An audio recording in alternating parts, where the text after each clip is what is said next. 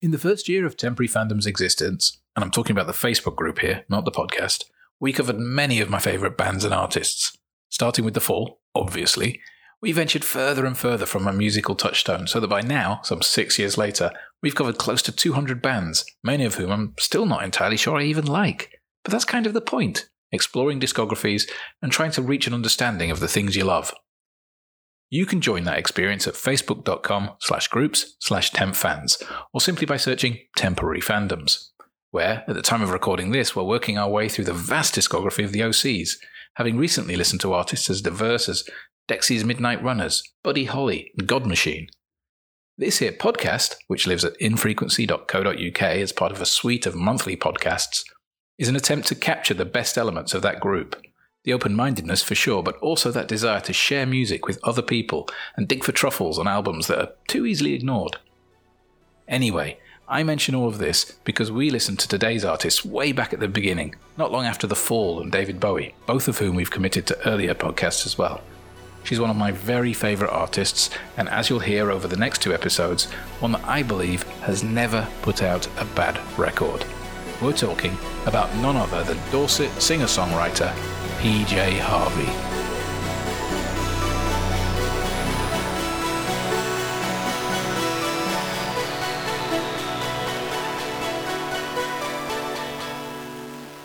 Hello there, welcome to Temporary Fandoms, part of the Infrequency collection, anthology, whatever, our podcasts, which you can find on infrequency.co.uk. I'm Ewan. I'm Nick.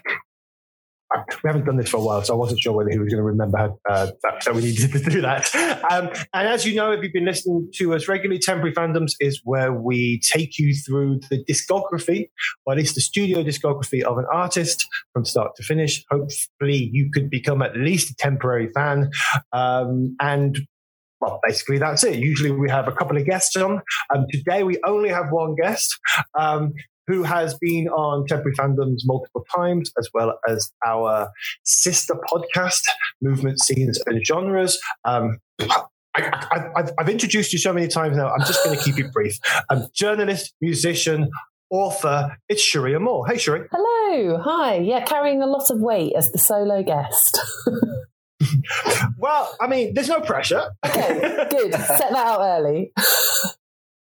Well, one of the reasons why, I mean, obviously, you know, I mean, there were inquiries to try and see if we could find the right guest to come in. It wasn't quite working. Then we had a bit of a chat, Nick and I, and we went, well, because yourself and Nick are sharing or co-curating, or however we want to describe it, today's artist, it kind of works rather than having 2 guests on plus me and then Nick occasionally saying, hello, I'm still here. It's something that both Nick and you feel passionate about.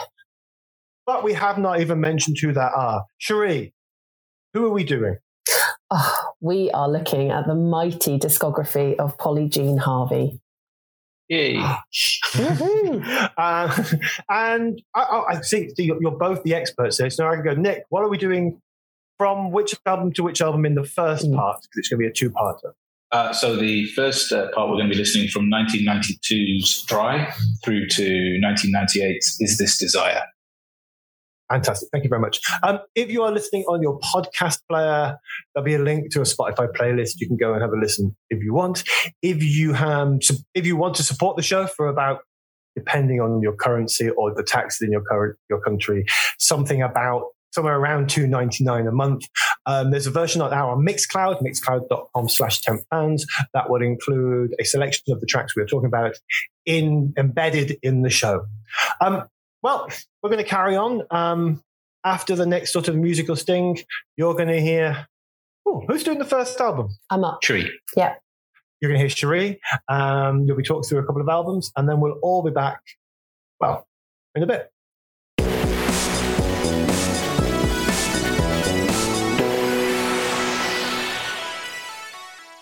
Recorded at the Ice House in Yeovil, Polly Jean Harvey's iconic debut, Dry, was originally released on 2 Pure Records, with band drummer Rob Ellis, well known now, of course, for his work producing and arranging with Marianne Faithfull, Anna Calvi, Bat for Lashes, that hugely underrated Charlotte Hatherley solo album, and bassist Stephen Vaughan. The The record, Harvey admitted to The Observer's Amy Raphael in 2009, was about the disintegration of a relationship and the overwhelming intensity of London after she'd grown up in rural Dorset. She was 22 years old at the time of release. Dry quickly established a long-standing pattern of Polly Jean Harvey's songwriting approach, not always confessional, but rather comments on stories or characters grounded in history, religion, or the arts. Take exhibitionist-inducing single Sheila Na Gig, which I've only recently learned was actually a tribute to Celtic carvings of women with exaggerated vulvas. Thank you, Mum. Praised by John Peel, and rightly so, the record only became a real talking point when PJ Harvey braved her, then quite radical, unshaven armpits on the cover of an NME issue. One reviewer claimed she had reinvented post-rockist guitar. Or was it that women were finally allowed in? The term post-rockist was coined by English rock musician Pete Wiley. In 2002, Keller Fasana would define rockist as someone who reduces rock and roll to a caricature, rockism meaning idolising the authentic old legend. Ironic, really, given that during her early years in sleepy Dorset, Harvey's parents would often wake her and her brother by playing Beefheart and Bob Dylan at 3 a.m. In fact, she saw the latter perform, and the Stones, all before she was 10 years old. In her sheltered homestead, Polly Jean Harvey was the only girl in her village. A tomboy, she kept her hair cropped and was happy to be mistaken for a boy until, at 14, she became interested in the opposite sex and also began flirting with the idea of music making. She played the saxophone and guitar in bands, but never entertained music as a vocation. Released a decade later, Dry and PJ Harvey as a solo artist in her own right both stand out as something of an anomaly. In the early 90s, Big Dick Energy was rocking the masses with Sabbath, Alice in Chains and U2 all charting with recent releases. Meanwhile, the big pop icons were women, but in the form of certified diva Mariah Carey and Madonna striking a pose. PJ Harvey then existed as an outlier, not grunge, not Riot Girl, relentlessly creative, and certainly not bound to a template, as we hear on this blissful entry to her staggering body of work.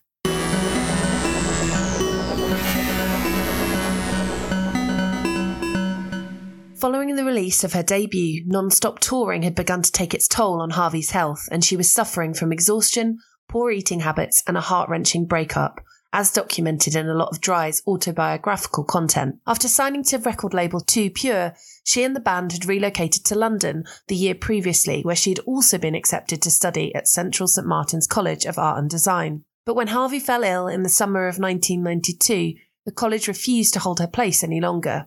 She left her London apartment and retreated to native Dorset. This is the setting we find her in as she begins to pen what would become her sophomore release, Rid of Me. The title track oozes with the hate and frustration of that aforementioned breakup, a song that Harvey herself admits she wrote at her illest and at an almost psychotic time. But actually, it's such a refreshing platform for women's rage nearly 30 years on. Indeed, Melody Maker praised it for aggressively exploring the dark side of human nature. No other British artist possesses the nerve, let alone the talent, to conjure up its soundtrack. This would also be the last record she performed with the previous trio format alongside Ellis and Vaughan, but my do they make their mark. Recorded with Steve Albini of Big Black and Shellac fame, and is now notorious for his work with mega groups like Pixies and The Breeders, Harvey had admired these raw recordings, and that's certainly evident in the production of this record, which is so abrasive and intimate. Unrubbed till it bleeds, you literally catch someone coughing in the background of the take. Huge clattering warehouse drums, that ride sound on Mist, run riot on this record, a component that Harvey was keen to capture during the 2-week recording with the band, performing the tracks live in the studio together. She explained, "Steve is the only person I know that can record a drum kit, and it sounds like you're standing in front of a drum kit. All I ever wanted is for us to be recorded and to sound like we do when we're playing together in a room." But there are also roots in her childhood here too, in her mother's obsession with mythology as she pens a pagan love spell to the moon goddess Luna and Yuri G, and Highway 61, the only track not written by Harvey but by her parents' record player mainstay, Bob Dylan, a rollicking blues riff that quickly canters to pick up pace. Shedding Ellis and Vaughan on the back of this release, Polly Jean Harvey began constructing the first iteration of PJ Harvey the solo artist from the ashes of PJ Harvey the band, as witnessed in her Rye performance in a gold cocktail dress on The Tonight Show. And just two records in, this would also be PJ Harvey's first flirtation with the Mercury Prize, receiving a nomination but losing out to Suede. That nomination, as we know now, though, would by no means be her last.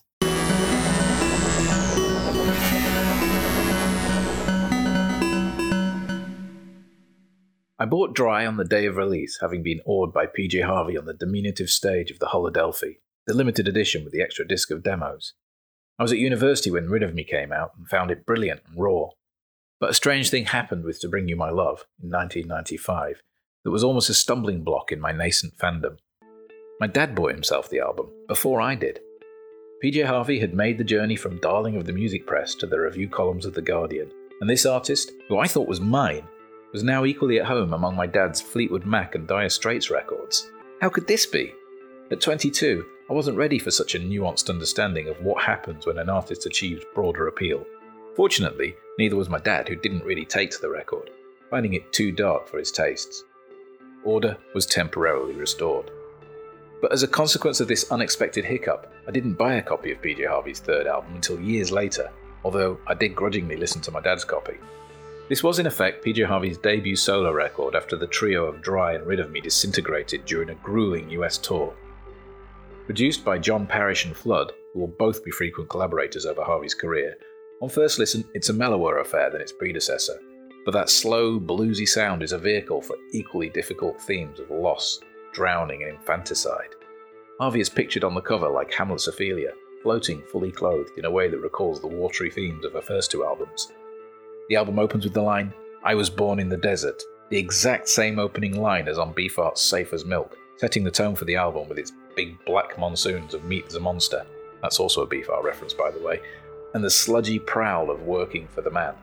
Much has been made of the album's lead single Down by the Water, and Harvey's dismay over journalists who imagined its themes of filicide to be somehow autobiographical.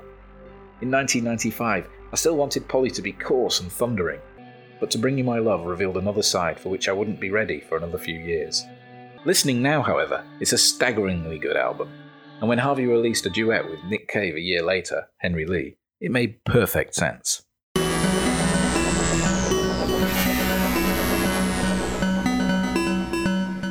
Hello, welcome back to Temporary Fandoms, looking at the work of PJ Harvey with myself, Nick, and Cherie. The first album is Dry. I'll start with you, Cherie, because you did the album introduction. Yeah. Was this PJ Harvey's, was this Polly's, I'm just going to say Polly. Do it. Was this her first musical anything? I mean, did she come into this fully formed? Had she been gigging for years? That's a good question. And throughout this, I'm obviously going to lean on Nick as well, because I know he's a massive fan. So jump in if you know differently. But when I was doing a bit of kind of groundwork research, I think she's been playing music. I'm not sure if she's necessarily put something out as, you know, an artist. So growing up, she played saxophone, she played guitar. I think I said in my intro, there's a lovely quote from her with The Guardian saying how she never thought that like singing would be a vocation for her, which is just so hilarious thinking about her like decade spanning career now. And you get that from all the interviews with her. She's very, you know, quite reserved, quite subdued. It's a very, binary. There's two sides of her, I think, the off stage and the on stage, and it's very much a persona that she puts on. But yeah, I think this is her kind of first iteration of PJ Harvey. It's one of my favorites. I can't believe I'm saying that at the start of this whole mega That's it. Let's pack up and go home. Done. But she was in a band. She was in a band called Automatic. I don't know exactly how to pronounce this, but it's an odd spelling. Dlamini. Okay. Automatic Dlamini, which John was Parrish as well? With John Parrish, and also the two guys that she went on to form the original PJ Harvey trio with. This stuff, so right. Rob Ellis and the other guy, Stephen Vaughan. Yes, him. So basically, she poached them from Automatic Dlamini, but I assume there's no hard feelings because she worked with John Parrish for the rest of her career. Exactly. Okay. I did spot. I mean, I don't know how true this is because it was on Pitchfork, but apparently in 1990, hang on, I'm going to find it. In 1990, she responded to an advert calling for female backing vocals for Slint's Spiderland. No way. And never got a response. Oh, that's a good fact. That is a what if moment right there. Slint, How different things could have been. Yeah. Thanks, Pitchfork, for once. Yeah. I did not know that. Wow, gosh. Yeah, it's in the review of Dry. Yeah. She made she applied, didn't hear anything back, and then 9 months later, 9 months after Spiderland came out, she released Dry. I don't know why this didn't. I was the right age. Yeah. I was listening to similar-ish music in '91. And I became aware of it. I became aware of PJ Harvey when Dry came out. But for some reason, apart from maybe, I don't know, Oh My Lover and Sheen and a Gig, I forgot about her. Just, it never really caught my imagination at the time. It was really odd. I don't know why. When you were on before, Sheree, when we did Slater Kinney. Yeah. And we had Sarah Marcus, author of Girls at the Front, to Drive the Riot Girl Revolution. And when we were talking to her, we said, well, there wasn't a massive Riot Girl movement in the UK. And she said, well, what about PJ Harvey? And our joint response at the time was, kind of just doing her own thing. Yeah, 100%. And it's always been that way. Yeah. Exactly. I mean, so my experience of first encountering PJ Harvey is kind of, I guess, the opposite of Ewan's, in that I first saw her at the Holodelphi, which is a club not much bigger than this living room. Fliss and I played with the bus. Yeah. Yeah, it's basically the downstairs of a 2 up, 2 down terrace house in Hull. This has been gutted and turned into a club. And basically just because there'd been a bit of buzz, I guess, from the music prayers, I think John Peel was playing her. Wow. I went on to see it, and that gig was probably the best gig I ever saw there. I went to several. It blew my tiny mind, to be honest. Cool. And I went out and bought this on the day of release. Yes. The debut album. It's a limited edition, 3,096. Oh, Nick, you're showing off. I don't know if it's worth anything. I am. I've got a horror story about my Dry record, actually, so we'll come to that. Oh, okay. Yeah. And the limited edition came with a double disc. The second disc was the demos, which is the thing she's done throughout her career, is releasing demo versions of all her albums. But it started right with the first release. So the limited edition had the demo versions of the songs, which are just as good as the rest of the album, I think. That's incredible. And the set... So was Dry a success? Ooh. I think so. I guess in kind of alternative music scenes, but, she was signed to a major label for a second record. So the first one came out on Too Pure. Exactly. I think it was pretty successful in that kind of low-key alternative music way. Sheen and the Gig did become part of the Wolverhampton indie dance floor. Yeah. And it was always a floor filler, right? Oh, yeah. Yeah. And at some point, someone were like, pillows? Are we singing about pillows? I don't understand. Yeah. Was Sheen and the Gig the pillow song? Yeah, take your dirty pillows away from me. That was it. Yeah. And that was back in there where you couldn't just Google the lyrics. I was like, is that, wait, what? Okay. I think there's just something magical about the delivery as well, isn't it? Just expressions like that, and the fact that she says dancing for Dress the whole time, which I love so much. I think that's an amazing... That was a single as well, right? Dress, I think it was the only other one. Yeah, I think so. I don't know. I've listened to the album so many times. I don't really know which ones are the singles anymore. Yeah. It's kind of one of those albums that's in my DNA. Yeah. Absolutely love it. And and also for me at that time, it sounded like nothing else I'd heard. Yeah, I think it was one of those albums that seemed like nothing. She's always doing her own thing. Yeah. And she had a very striking image at that time. She dressed all in black and her hair tied back. Yeah. It was very austere. Yeah. And without jumping in too much, it was such a shock when she completely flipped that image for the second album. Yeah. Yeah. Although I did think there's some nice segues with this, because one of my favourite tracks is Plants and Rags. It's so dark, it's so gothic. I love it. And I love all the strings. And I think that reminds me, the kind of soaring scores of sort of Man Size, which we'll come up to in Rid of Me. I feel like there's that, it's starting to happen there. But then it gets even bigger on Rid of Me as well. One of the things I noticed when I was doing my research for these things is either I will do way too much for one album or not enough for another. There was a story about how after she almost studied sculpture at St. Martin's College, the PJ Harvey trio, I guess, did a gig. Everyone was walking out. The owner of the venue offered them money to stop playing because it was a disastrous gig. They took the money. They fucked off home. But then, after she'd written, I think Dress was one of the ones, they were then offered $2,000 to go make an album. So there was this moment where everything could have gone totally tits up. And maybe we should have gone back to studying sculpture and we might not have had 20 years, 20 odd years. 30. Is it 30? No, Nick, in my head, 1991 was just the other year. Troubling. I still have hair. Okay. No, I mean, it came out as nowhere. If you listen to it now, there's no way you think it was a debut because there's a phrase I see. They turned up fully formed. Yeah. And what else? 92 was a weird year. And what else was? Yeah, that's the kind of thing I picked up on the intro, is that it's interesting to place her, as you were saying, Ewan, about like, is she riot girl? Is she grunge? Like, no, she's not either of those things. And certainly as I always get, from a like kind of gender perspective, all of the guys, it's like Sabbath and it's Alice in Chains and it's U2. And then all the big pop names are the women, but it's Mariah Carey and Madonna. It's not, there's no crossover there at all. Which, so as Nick says, she's just in a league of her own from the offset. Weirdly, and it's probably a good time to say because it's before the next album, I did see her at Reading 90. I think Reading 92. You're killing me with these stories. Because I'm like Reading 92. Well, Cherie, this is what's going to blow your mind. Go on.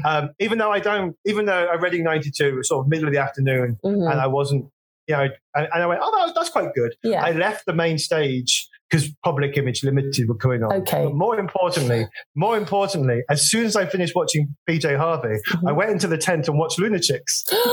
You're breaking me. Oh, you've got such good taste, though. Gosh. But that festival, Reading 92, the highlight was actually Public Enemy on a Saturday night. Oh, that sounds amazing. But Lunatics were good. And I do remember PJ Harvey, middle of the afternoon. But everyone just remembers the Nirvana on the Sunday headlining thing. But no, I think it was a Friday. I think what stage is she on as well at that point, Ewan? Like it was the main stage. Reading had a stage in the main stage. Yeah, okay. Yeah. I saw her at Glastonbury in 92 as well. Yeah. But she was on the NME stage. Okay. In the middle of the afternoon. Yeah. I've just pulled up the lineup. Yeah. That works with my memory of PJ Harvey Lunatics. The Friday day started with Red Cross, then Fatima Mansions, the Milltown Brothers, Mega City 4. Oh my God, this is 92. PJ Harvey, Public Image Limited, then the Charlatans, and headliners. Because people forget they were the biggest band in the country at the time, the Wonder Star. Oh wow! Yeah. Okay. 92. Yeah. Right. 92, everyone. Was there anything, I'm guessing that in her private life or in there was nothing major going on of note as yet. Because her next album, which we probably could move on to right now, came out within a year? Yeah. Yeah, about a year, maybe within a year. Yeah. I was watching, this afternoon, an appearance on Jay Leno. And there's her performing "Rid of Me" in '93, and on her own, standing on her own. But then she goes and sits down with Jay Leno. Wow! And there's this interview, and she's sitting next to Kramer from Seinfeld, who was obviously massive at the time, and she's just talking about how she lives on the farm with her mum and has to go back and do things with the sheep, and everybody seemed really sort of knocked back by it. So, wait, what? Is it a working farm? Is it an actual farm? But yeah, it's on YouTube. PJ Harvey, Jay Leno. So, 93. Rid of Me came out. I was listening to this one about a week ago, I think. Mm-hmm. And if I didn't know, I think I could still have recognized the fact that it's got Steve Albini all over it. Oh, gosh. Yeah. Don't you think? Did you say that in a good way or a bad way? Oh, my goodness. Well, I feel like I've peaked too soon because I said I love Dry so much, but it's probably level peg. I'm such an old school PJ fan, but I just love this record so much, mainly for the drums. And I think that's all in Steve. Just like proper warehouse drums, so abrasive, so ferocious. But she wasn't talking of personal life. Like she wasn't very well during this period either. I think, Sunshine Motorbikes. I think her health was like really suffering. She'd had a really notoriously bad breakup. And then, as you said, Ewan, she had this place at Central St. Martin's College and she was keeping it open. But because she was really poorly in the summer, they kind of refused to hold that place any longer. So she left London and she went back to the farm and she's back in Dorset. And that's where she starts to write this sophomore release, Rid of Me. Yeah. I like the first album. I think for me, Rid of Me was a big step up. And I listened to it a couple of times on the same day, and I still had other albums to get through. Yeah. Pitchfork Watch, and I'm going to do this purely because Pitchfork seemed to have had this thing throughout PJ Harvey's career where they reviewed early albums really badly. Then they hastily went back and gave and sort of binked up the marks. There's one we'll come to later that they really do it dramatically. Obviously, they didn't release this when it came out, but they gave it a 10 retrospectively. Yeah. But there's a period around about 6 years ago where they seem to have been realizing that they'd not liked PJ Harvey over the years, and they sort of went back and sort of bumped up the marks a little bit. It's an absolute banger. What were the singles, Nick? Yeah. It was just because you said Queenie. You don't know what the singles are. Oh, 50-foot no, on this one it is 50-Foot Queenie and Man Size. The singles of this, just like two stupendous tracks. Yeah. Absolutely, yeah. And again, like even after Dry, I was still kind of totally blindsided by the stuff on Rid of Me, and also the sort of seeming change in image as well. Yeah. It might be more towards To Bring You My Love. I'm not sure. But she started wearing cat suits and makeup, and she looked completely different. And this album's probably a good time to sort of lyrically. What themes was she exploring lyrically? Because the Rid of Me, as I said on Jay Leno, and she's my brain's gone. And she's singing at the end, lick my legs. Lick my legs, they're on fire. Lick my legs, they're on fire. And right at the end, Jay Leno just goes, "That was nice." Yes, yes, exactly. But yeah, it's a lot more pagan than I realised, though. Like, I think she loves, and it's a reoccurring theme, isn't it? That she's very into her characters, and a lot of people want it to be really autobiographical, but a lot of the time I almost feel like she siphons that through the voice of someone else, even if it is potentially talking about her. She has another woman's name there, but I hadn't realised all the sort of pagan roots to the songs here. The one, I think it's Yuri G, is about the moon goddess, and I'm really embarrassed to say this. There's going to be loads of like hardcore fans saying, of course, Cherie, like, that's ridiculous, you didn't know this. But Highway 61, I did not know was a Bob Dylan song. I'm just not a Dylan fan, so that if she'd done a whole album of Neil Young covers, I wouldn't have known, because I'm just not engaged in that area. It's such a good song, and I'm imagining it doesn't sound anything like the Bob Dylan track, because it sits perfectly within the score of songs. Yeah, I mean, it's less annoying than the Bob Dylan track. Okay, great. Now, Bob Dylan's one of those people I came to way later in life, and there's literally a 4-album run that I like. Yeah. But apart from that, the only thing Bob Dylan's ever been good for in my life is if you've got hiccups. Really? If you've got an earworm. Oh, yeah. If you've got an earworm. Okay. Whatever earworm you have, sing it in a Bob Dylan, over a stupid Bob Dylan song way, and the earworm just vanishes. Okay. Can you give us an example? Give me what would be a catchy earworm track? Well imagine you maybe Sheila and the Gig. Yeah. Sheila and the Gig. Sheila and the Gig. You just do that. That's true. And it just kills it. Yeah. Okay, good tip. Yeah, I like that. People, that's a takeaway from the episode. Absolutely. Join us next week when we look at ways to solve. Okay, so how was this one? Received? I think it was a huge hit. Definitely. Because it was big in the US as well, as far as I know. I mean, I certainly know a lot of American fans who really love this one. That seemed to be when they all noticed her. Yeah. So yeah, and there was a grueling US tour that followed its release as well, which did for the band. Yeah. And on the subject of the band, I think at the time, I remember she was always quite insistent that they were a three-piece and PJ Harvey was just the name of the band. And I always thought, yeah, who are you kidding? It's obviously all about her. But retrospectively, knowing everything she's done since, I now sort of listen to those two albums. It's very much about them as a three-piece and how tight they were, how they performed together. Yeah. Yeah. Also, was it Rob Ellis doing the backing vocals? I do miss that. I do think that's really that was special. Mad Life. Yeah. Oh God, I'm so jealous. Yes. I just think it's quite unusual to position a guy there to say like, you're going to do this like really, really high falsetto and it's going to be really creepy, but it works so well with her voice. And for me, like the bit, exactly. Lick My Legs, like that last bit where it's just him singing is incredible. It's such a good end to a song. I also have to like the fact that she does Man Size twice on this record is genius. Yeah. I don't know many other artists that would think like I'm going to record one version of this song and then I'm going to record another, but it's going to be completely different to the first version of the song and get away with it. But it's just incredible, and all the strings, it's so haunting and eerie. I love it. I can only think of Radiohead and Morning Bell. Okay. Two back-to-back albums, but it's quite. Even then, it's hard to think. While we were talking, I just had a quick Google of, there was something I tried to remember. The aforementioned Jay Leno interview. Yes. I know what you mean, in the gold dress, isn't it? Yeah, so he says, oh, so you're on a sheep farm, so you still go back and do the chores. And then like she just goes, well, I have to do this, I have to do that. Oh, I also have to castrate sheep. For the male lambs that you don't want to become rams, you have to ring their testicles with a rubber band. And after about 2 weeks, they drop off.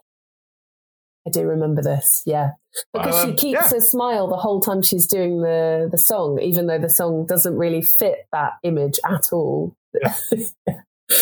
Yeah. Brilliant. I mean, around about this time, the perfectly balanced and not rubbernecky British music press was shoving her on. Wasn't there an NME cover where she was topless but back? That was this album, right? I think it's probably Is it this one with the armpits hair? I think so. Yeah. I think it was around about this time, and everyone was like so shocked that a woman would have hair in her armpits, and that was like the biggest story from her as an artist at the time. I mean, I think early on that she did do a few interviews and she got a bit burnt. She didn't like. Yeah. I think she liked having control over her image and found it very difficult to deal with how journalists wrote about her and the way that they just kind of run with their own versions of how they think the story should be. Yeah. And because of that, I think she was quite reluctant to give interviews later on. And the British music press at that time was, I mean, I'm not going to say that there's been nadirs or peaks, but it wasn't. I mean, it was. NME and Melody Maker were still coming out weekly, and I do miss the time where there were multiple weekly music papers. But it was a bunch of drunk music journalists. And what would you give to have that job? Well, I'm not going to name names because the aforementioned person is quite famous now. Okay. There was a particular writer for the NME who hailed from where I come from, who the amount of times we go to little gigs and people are like, oh, so and so's backstage, but would write a review without actually seeing the show. Oh no, don't! That kills me. There was a couple of moments everyone, is here. Or was here earlier on, but they've left. And then the gig starts, and then there was a review in NME or about a week or so later. I was just like, fuck off. Yeah, that's not. But yeah, I would have killed to be able to just do that, which is probably why we're doing this. Possibly. I did make a note as well that this was her first sort of flirtation with the Mercury Prize as well. She did get a nod. She got nominated at this point, but Suede. Well, that must have been the first, maybe first or second Mercury Prize. Exactly, yeah. Oh, I always find it's like, hang on, we need to do this. When you have a look to see who else got nominated back in like the early 90s, it's not as cool. No. It's not as cool as you imagine. Well, I suppose, big Britpop purists would say that Suede were a seminal band in that movement. So maybe that's why they won that award. But yeah, I was kind of shocked that they won that, to be honest, because for now, I think that Mercury's a lot more, it positions itself as being quite progressive and you're doing something different to what other people are doing. And that doesn't feel that the list of nominations was always very broad in terms of genre, but I remember early on it tended to go to like indie albums, the more indie stuff. I mean, 1990, the 93 Mercury, where PJ Harvey was nominated for. Okay, the other nominees are not so bad. Okay. So I mean, I say that there's New Order, there's Stereo MCs, there's the Auteurs. There's also E17 and Sting. No way did E17 get nominated. For Wilson, so people should be talking more about that than the Jacket Potato. That's crazy. Now, interesting, the year before, the one where Screamadelica won the first one. Yes, you've got Jesus and Mary Chain in there. You've also got U2, Simply Red, and Erasure. Oh God! Wow, Mercury Prize. Yeah. At least they didn't give it to any of them. That's the bit where they define themselves. Simply Red. Okay. Well, it's probably as good a time as any. We're gonna go. Well, who's introducing the third album? Me. That'll be me. Mix up. Right. We're gonna hear a bloop bloop, and you'll hear Nick's voice in a minute, and we'll all be back shortly.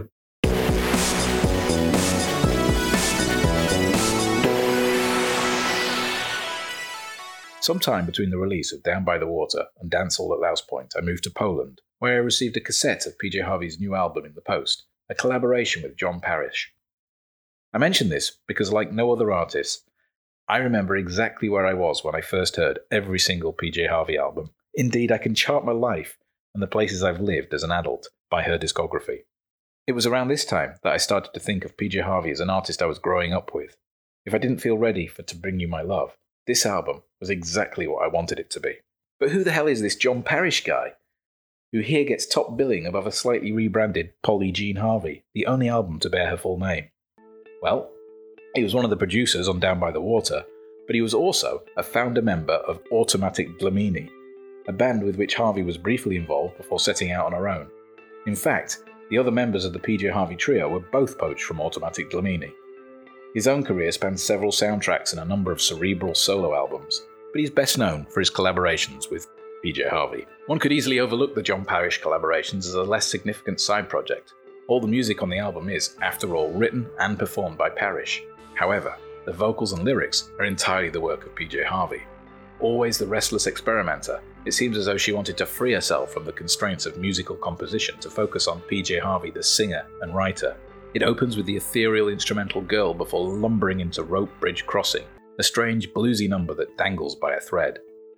On City of No Sun, Harvey sets your teeth on edge with a screech chorus in between gentler, softly intoned stretches of minimal guitar and moan vocals. It's an avant-garde sequence of songs that dismayed Island Records, who doubtless hoped to continue building on the success of their previous records. The oddly named Civil War correspondent might be viewed as a very early indication of the work she'd be doing 15 years later, and the song Taut is exactly that, with Harvey in terrifying mode as he urgently whispers a story with the chorus of Jesus Save Me. It's not an easy listen, and I'm sure it would have gone down even less well with my dad than To Bring You My Love. The last 3 songs on the album are probably the most memorable, starting with a cover of Peggy Lee's Is That All There Is, that wonderful hymn to disillusionment, or a cacophonous title track, perhaps the most beef-heartian moment in all of Harvey's career. It ends on the slight but wonderful Lost Fun Zone, in which Harvey sings, I believe I'm here to stay. Island Records might have been unhappy, but this listener was utterly delighted.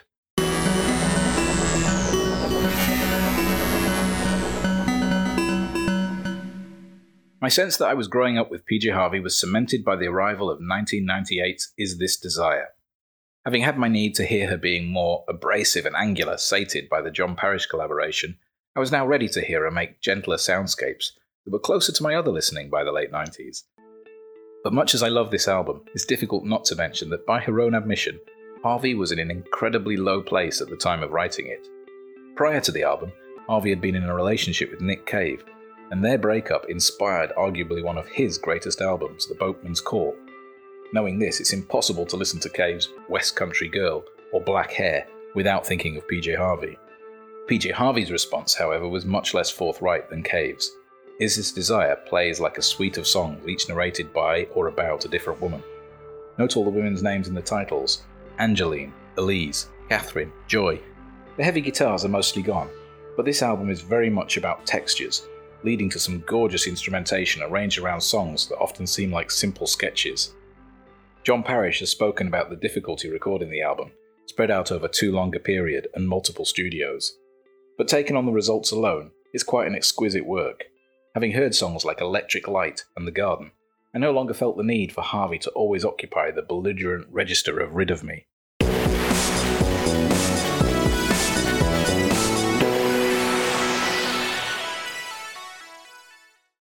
Hello, welcome back to Temporary Fandoms, working our way through the work of Polly Jean Harvey. We're moving on to 95's To Bring You My Love.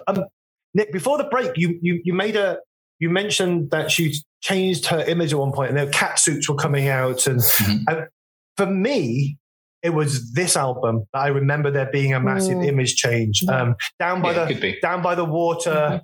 Suddenly this whole sort of went from what sounded essentially like early 90s alternative rock to somewhere else. Yeah. Specifically the pink catsuit, the blue eyeshadow, it's that look, isn't it? I think. Yes, yeah, definitely. Which is amazing. Didn't she describe it as something like Joan Arbor trading on acid or something? I see this quote flying around. Yes. Wow. So Nick, this album, you did the intro. I talk about it a bit in my intro, but basically it was kind of strange when this album came out because having bought both the previous albums on release, my dad bought this before me. I just remember one day, I guess it hadn't been out long, but it basically showed where she was at in her career at that point. For my dad to have bought the album, he must have read about her in The Guardian. Yeah. Whereas I would have been reading about her in The NME or listening to John Peel. That's fascinating. And that was actually a little blip in my fandom in a way, because it was like, I'm not okay with this. This is weird. But, she's my artist, not yours. You can't have her. But he didn't like it. Because even though he obviously read a review and thought that sounds interesting and went and got it, it was way too dark for the kind of stuff that he would listen to. He just, wasn't on board with that at all, which, meant that I could have her back. At the time, I didn't buy this album. I just listened to my dad's copy. But the sound was quite different. It was like, because the first two albums had this kind of quite heavy rock sound, and then she did this much slower, bluesier thing. But the themes are every bit as dark, I think, as on the first two records. It's kind of deceptive that she sort of slowed things down and sounded a bit mellower. And that's just in the context of PJ Harvey, because there's still some out there weird stuff like Meets a Monster, where she's kind of singing in character, quite strange characters all the way through. If you flick through all the little reviews and whatnot and all the comments over the time, this seems to be the first time I hear musically people like Nick Cave and Tom Waits referenced in the reviews and stuff like that. Yeah. And I mean, do you think, was there a conscious decision? I mean, obviously she changes her style sometimes within albums. Yeah. But this was the first almost tectonic sort of shift from one thing properly to another. Was there a Cavian, Waitsian influence that we know of, or? There would have been a deliberate effort on her part to sound more like that. I mean, those influences were probably there. I can imagine they were artists that she would have been listening to, but then she was listening to so much stuff. I mean, there's a couple of explicit Beefheart references on this album as well. Yeah. Who's often mentioned as... Exactly. It feels more like it's going that way for this one. Like more blues, as you said, Nick, like more kind of Howlin' Wolf, that kind of... I feel like the Nick Cave stuff and the Beefheart stuff and the Waitsy, what is he building in their shed moment is a bit later almost. But there was a period, wasn't there, where people were just kind of, I guess in what we were saying earlier, that it wasn't grunge, it wasn't Riot Girl. A lot of people were just saying she's a female Nick Cave because they didn't really know where to position her. Yeah. I mean, I can't think, and like we talked about this in previous episodes, I can't think of many female alternative artists mid-90s. There probably are loads, but I can't think of many. I mean, obviously you had the Britpop, you had the Elasticas. You had I think Bjork comes up a lot, doesn't it? And Liz, I mean, a bit more indie, but Liz Phair, I think, was released an album around this time. What is it called? Guyville something. Exit from Guyville, Exit to Guyville, something like that. Exactly. But again, it wasn't. I wouldn't say there's crossover influences there, but she's a kind of standalone, archetypal, woman on guitar, which is awesome. Yeah. I know the phrase, female fronted is not. It's not a genre, but sometimes it's very, for pure comparative sakes. I mean, what year are we talking about now? We're 95 now. Yeah. In terms of what I was listening to in the early 90s, I'm ashamed to say there are very few female artists in my record collection. I've got like a bunch of like Babes in Toyland records and things like that.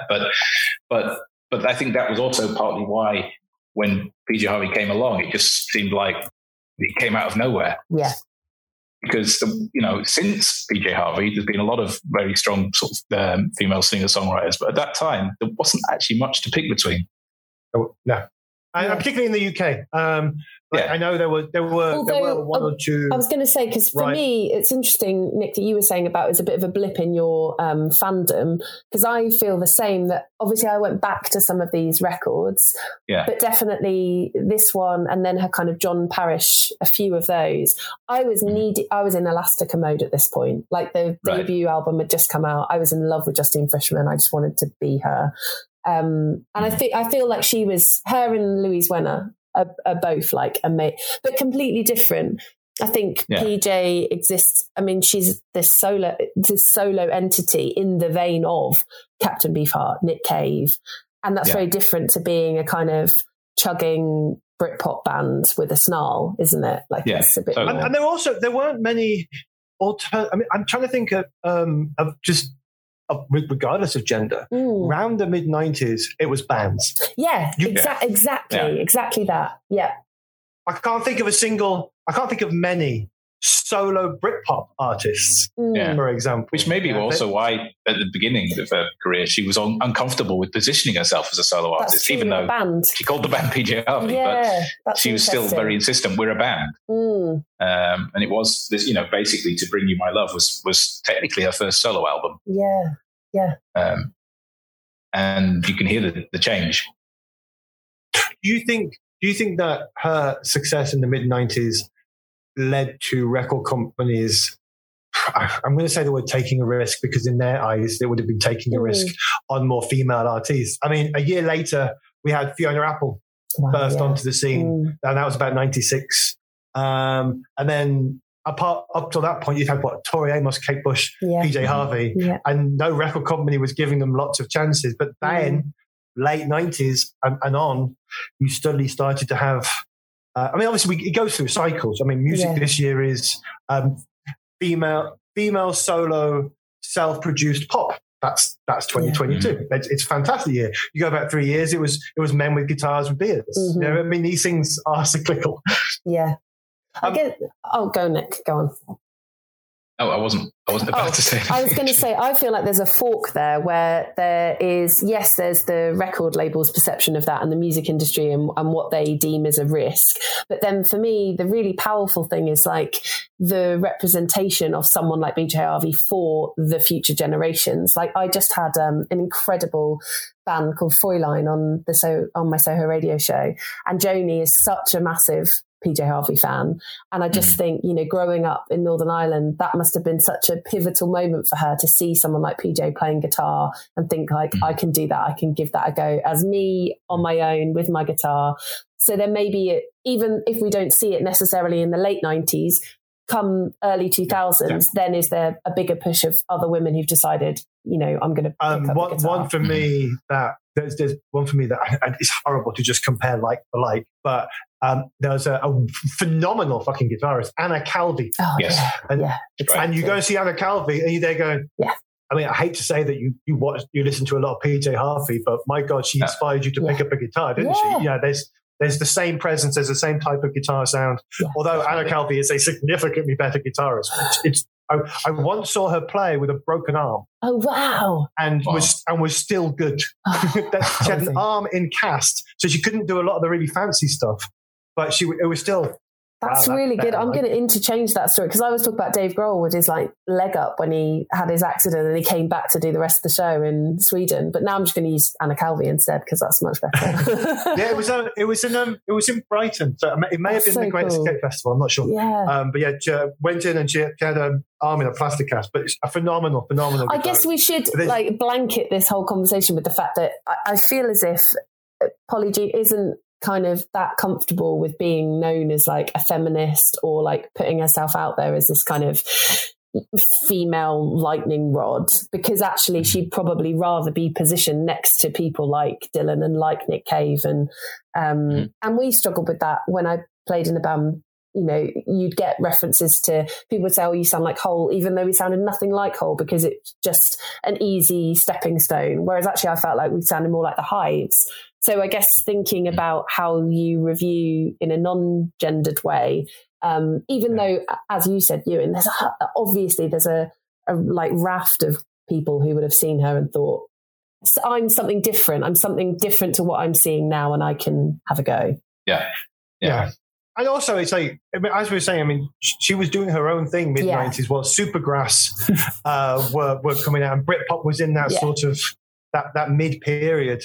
And sometimes you just can't, like, if I go and see an indie band and it's a bunch of people dressed in best petite shirts and whatnot, I'm going, okay, you've got your blurry influences. But then one of my favorite artists, there's Shara Warden, who's My Brightest Diamond. Oh yes, and again, there's the way that PJ Harvey plays with her voice. That's a very good starts reference. To do this on this album, goes up and down and high down. Shara Warden does the same, except Shara Warden's about 2'6", but has this amazing. I interviewed her once. She's so magnetic. Yeah, I think she's incredible. That's a great reference, actually. Yeah, she's such a under the radar gem.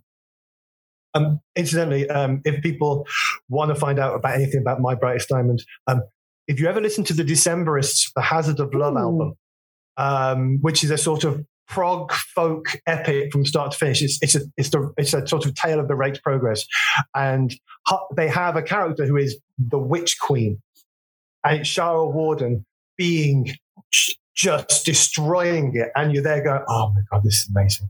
This is amazing. Anyway, I'm digressing by literally just talking about other women, which is a terrible thing to do. No, that's why I'm here. That's why I'm here. So there's this woman with a guitar. Yeah. I'm going to talk about other women with guitar. I made a whole career out of that. Don't worry. well, recently on our sister pod, Moving Scene Genres, we did Britpop with and we caught ourselves halfway through doing two things. Number one, just keep talking about Blur, regardless of the song we're talking about. Nice. And then number two, we realized when we were talking about Elastica, we had to stop ourselves and went, oh my God, we've talked about 5 songs. This is the first time we've talked about what the lead singer was wearing. And we could have talked about Suede and the big open shirts or Pulp and Jarvis Cocker. But no, it was Justine had a leather jacket on. Yeah. And we had to sort of pull ourselves up halfway through. It was just like... Anyway, I'm getting too meta for my own liking, and we are going to move on. And I like meta. And we're going to move on to the next album, which is... Dance Hall at Louse Point. Yes. With John Parrish. And John Parrish was in the initial... So John Parrish was one of the founder members of Automatic Dlamini. Again, apologies if I'm saying that wrong. I'd love to know how I'm supposed to say it, or even what it means. And what's interesting about this record is that John Parrish wrote and performed all of the music, and PJ Harvey wrote all the lyrics and sang the songs, apart from one cover. Obviously, she didn't write that. And the cover's amazing as well. I think it was probably the first time I'd heard that song. Is That All There Is? Yes. I think it was probably the first PJ Harvey cover that I really, really loved. I wasn't as big a fan of Highway 61, I have to admit. But but that one is staggering. And the album is, I guess it sounded kind of strange, partly because it wasn't her writing the music. But that said, it doesn't sound unlike a PJ Harvey album. It's not like it's completely different. But I think John Parish is probably a very experimental songwriter and likes to do quite weird things, and which is a good fit for PJ Harvey. It's incredibly tense for me. Yeah. Like, I was just like this really. It's not an easy listen. Nah. It was just this thing. It felt like I was watching Babadook or that's a good reference. Requiem for a Dream for the first time, and I'm going, oh, I'm just getting tighter and tighter and tighter. Mm-hmm. It was. Well, the biggest song for that would be the one that's actually called Taught, where it's kind of a whispered narrative with the is it the one, the Jesus Saved Me chorus, which is so Beefheart. Because I had read that previously for other records, and I'm like, I'm not sure about. And then as soon as I hadn't listened to this before, so this is a new era for me for Polly, and I just straight away I was like, gosh, now I get why she likes Beefheart. I can totally hear that. Taught was great. Well, it's the instrumental track. The title track is pure Beefheart. That could be off Poutmask Replica. Yes. I'm just going to jump in for a second. For the last year and a half, Nick has unsuccessfully tried to get us to do a Captain Beefheart temporary fan. It'll happen. It'll happen. That is like a soundtrack of my youth. My mum would just listen to Ice Cream for Crow, and that's all I remember. I just remember thinking, like, this is so weird, Mum. Like, what are we even listening to? Sheree, you're talking yourself into Nick's list. No. Well, I was thinking, can we have your mum? Yeah, I was going to say my mum would be far more qualified to talk about it than I am. Yeah, it's me going, can we put Elastica back on? I'm not sure about this man. But like PJ Harvey, he's another artist who, I love all his records. I mean, there's a couple of slight duffers in the middle, but it's all good. I've seen the Beefheart types of reference, but often, I don't know, I think it seems to be a lazy trope with a lot of journalists where they go, oh, someone's doing something crazy, Beefheart, or crazy and bluesy, or crazy and whatever, and there's a bit of Beefheart thrown in.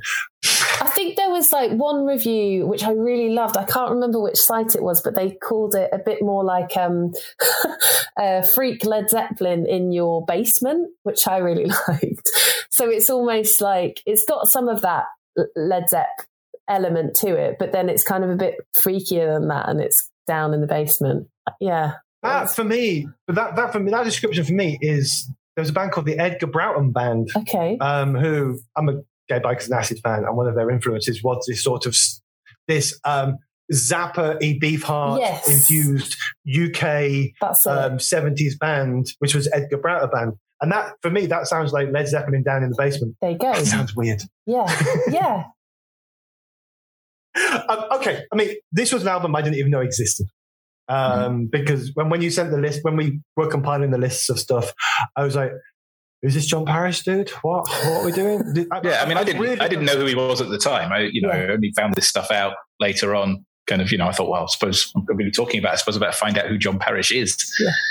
All I know is this guy who occasionally does the collaboration album with PJ Harvey. I mean, that's an all right gig to have, right? Yeah. It is. Oh, have you won a Mercury? Cool. I'll be on your next album. She hadn't at this point. Yeah, because it kind of comes in and out, doesn't he, as well? Because I think he was on percussion in To Bring You My Love, and then he's all over all the other albums as well. I mean, he's a frequent collaborator. He's often the producer. That's it. That's it. There's two producers whose names keep coming up, and that was him and Flood. Yeah. That was it. All right, well let's move on to the last one in this section, which is This Desire, which was 1998? Yeah. Mm-hmm. 98. So have we changed? Has she morphed into something else? Which Polly do we have? I think for the first time, I actually heard her being slightly influenced by the sounds around her and what else was happening in an industry, which is interesting. And again, I've kind of dipped. So in my youth, this wasn't one that I knew very well. I come back in on the next album. But listening to this, I just straight away was in like very late 90s trip hop, Massive Attack production. Very trip hoppy, isn't it? Yeah. And I liked that. I thought it really suits her as well. Yeah, it's the first time I've ever felt I could pinpoint her to the music of the time, which is interesting. Yes, I know what you mean. Yeah, and nothing. And if there's ever anything that you can pinpoint in a time, apart from Britpop, it's trip hop. Yeah. You know, 90s done. Yeah, like Joy particularly has those like really industrial metal drums, and there's like I really liked that because it reminded me of the amazing drums in Rid of Me as well. And there's still that theme, as I said earlier, of lots of women's stories. So you've got the reoccurring kind of figures of Joy and Catherine and Angeline, which is such a great song. Yeah, I had a bonus anecdote that, again, she wasn't super well during this recording, and that she'd gone into therapy and moved into a basement flat of a house owned by John and art director Maria Mochnach. I'm not sure if I'm saying. Yeah, I'm not sure how to pronounce that either. Yeah. But she's the one who did a lot of the photography for many of the early albums, didn't she, with the hair and yeah. And I think Dry as well. I think that's all her work. Oh well, I think so. I might be wrong. And I think Polly said at that point that they basically saved her. So it's really, it's really dark and there's a lot going on here. But I've really enjoyed this. I thought it was. I would add this into my like Rid of Me kind of arsenal.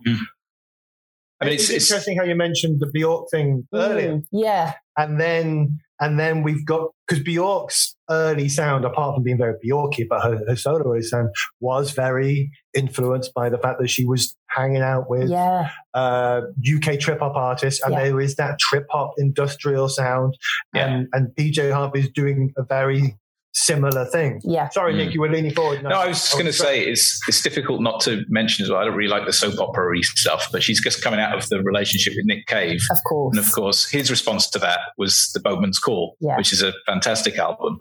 So it's hard not to sort of put that alongside this as, this was PJ Harvey's response to that. And frankly, she doesn't seem to be in a very good place at that time. No.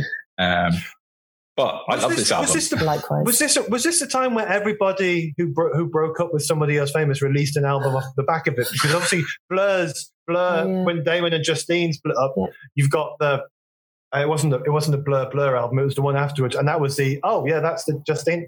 Justine's. Yeah, that's the moving on. I don't think any of these songs feel like they're explicitly about that in the way that when you listen to The Boatman's Call, there's clearly songs that are about PJ Harvey. Yeah. I mean, unambiguously so. Yeah, and it's interesting because I had a note for Dancehall that she did guest vocals on Murder Ballads at that point as well. Yes, that's around the same time. Yeah. So then you've got that kind of, they're very outwardly supporting one another, and then they've got this horrible divide where they're now writing songs about that breakup. Yeah. I mean, it could have been a really bad end, I guess, to her career. I mean, if there's this turmoil in her private life, it's a good album. It's a strong album, but she hasn't made it big yet. I mean, she was a stalwart of the 90s, but she could have disappeared. I think Ireland were kind of expecting it to. I mean, I think it was probably following To Bring You My Love with a kind of experimental collaboration record wasn't exactly what Ireland had in mind. Yeah. They were probably hoping to build on the momentum of that. And I think probably in terms of her career in the wider sense, I think her career probably lost some momentum at this point. But, I think she still was putting out great albums. And so prolific as well. If you think now, I can't think that people would be releasing at that scale and such impressive bodies of sounds. Like you might get someone who's releasing something year on year, but it's kind of what they just did on the last album, but slightly tweaked. Whereas she's literally embodying completely different zones for each of these records. And she's produced so much just in the 90s. I'd never even thought, as you guys said, that like that could have just been that could have been that era. Yeah. True. And we mentioned before, I think it was when we were talking about Bjork, some artists now, like Radiohead, will come back every 10 years. Yeah. And you think, every 10 years, but obviously they're a band big enough that they can just go and do what they want, and 10 years later turn around, we've got an album now. I mean, I can't remember when the last one was. It was probably about 7-8 years ago. Whereas churning out 4 or 5 albums in one decade just seems, just doesn't seem to exist anymore. It's a lot. I mean, It is, isn't it? I mean, I would say that the late 90s did have a couple of post Britpop period absolute classics. You had Radiohead with OK Computer. You had Ladies and Gentlemen, We're Floating into Space by Spiritualized. We also had Neutral Milk Hotel and The Aeroplane Over the Sea, which I know you couldn't stand. But also PJ Harvey, her and Bjork, I guess, are holding their own against a very male rock sort of background, I guess. But okay. So that's the end of part one. Mm-hmm. We're leaving PJ Harvey being experimental at the end of the 90s. And we will be back with part two, which you'll find in the same place you found this one. And we're going to record it in approximately 4 minutes' time. So see you in a bit. Bye. Bye.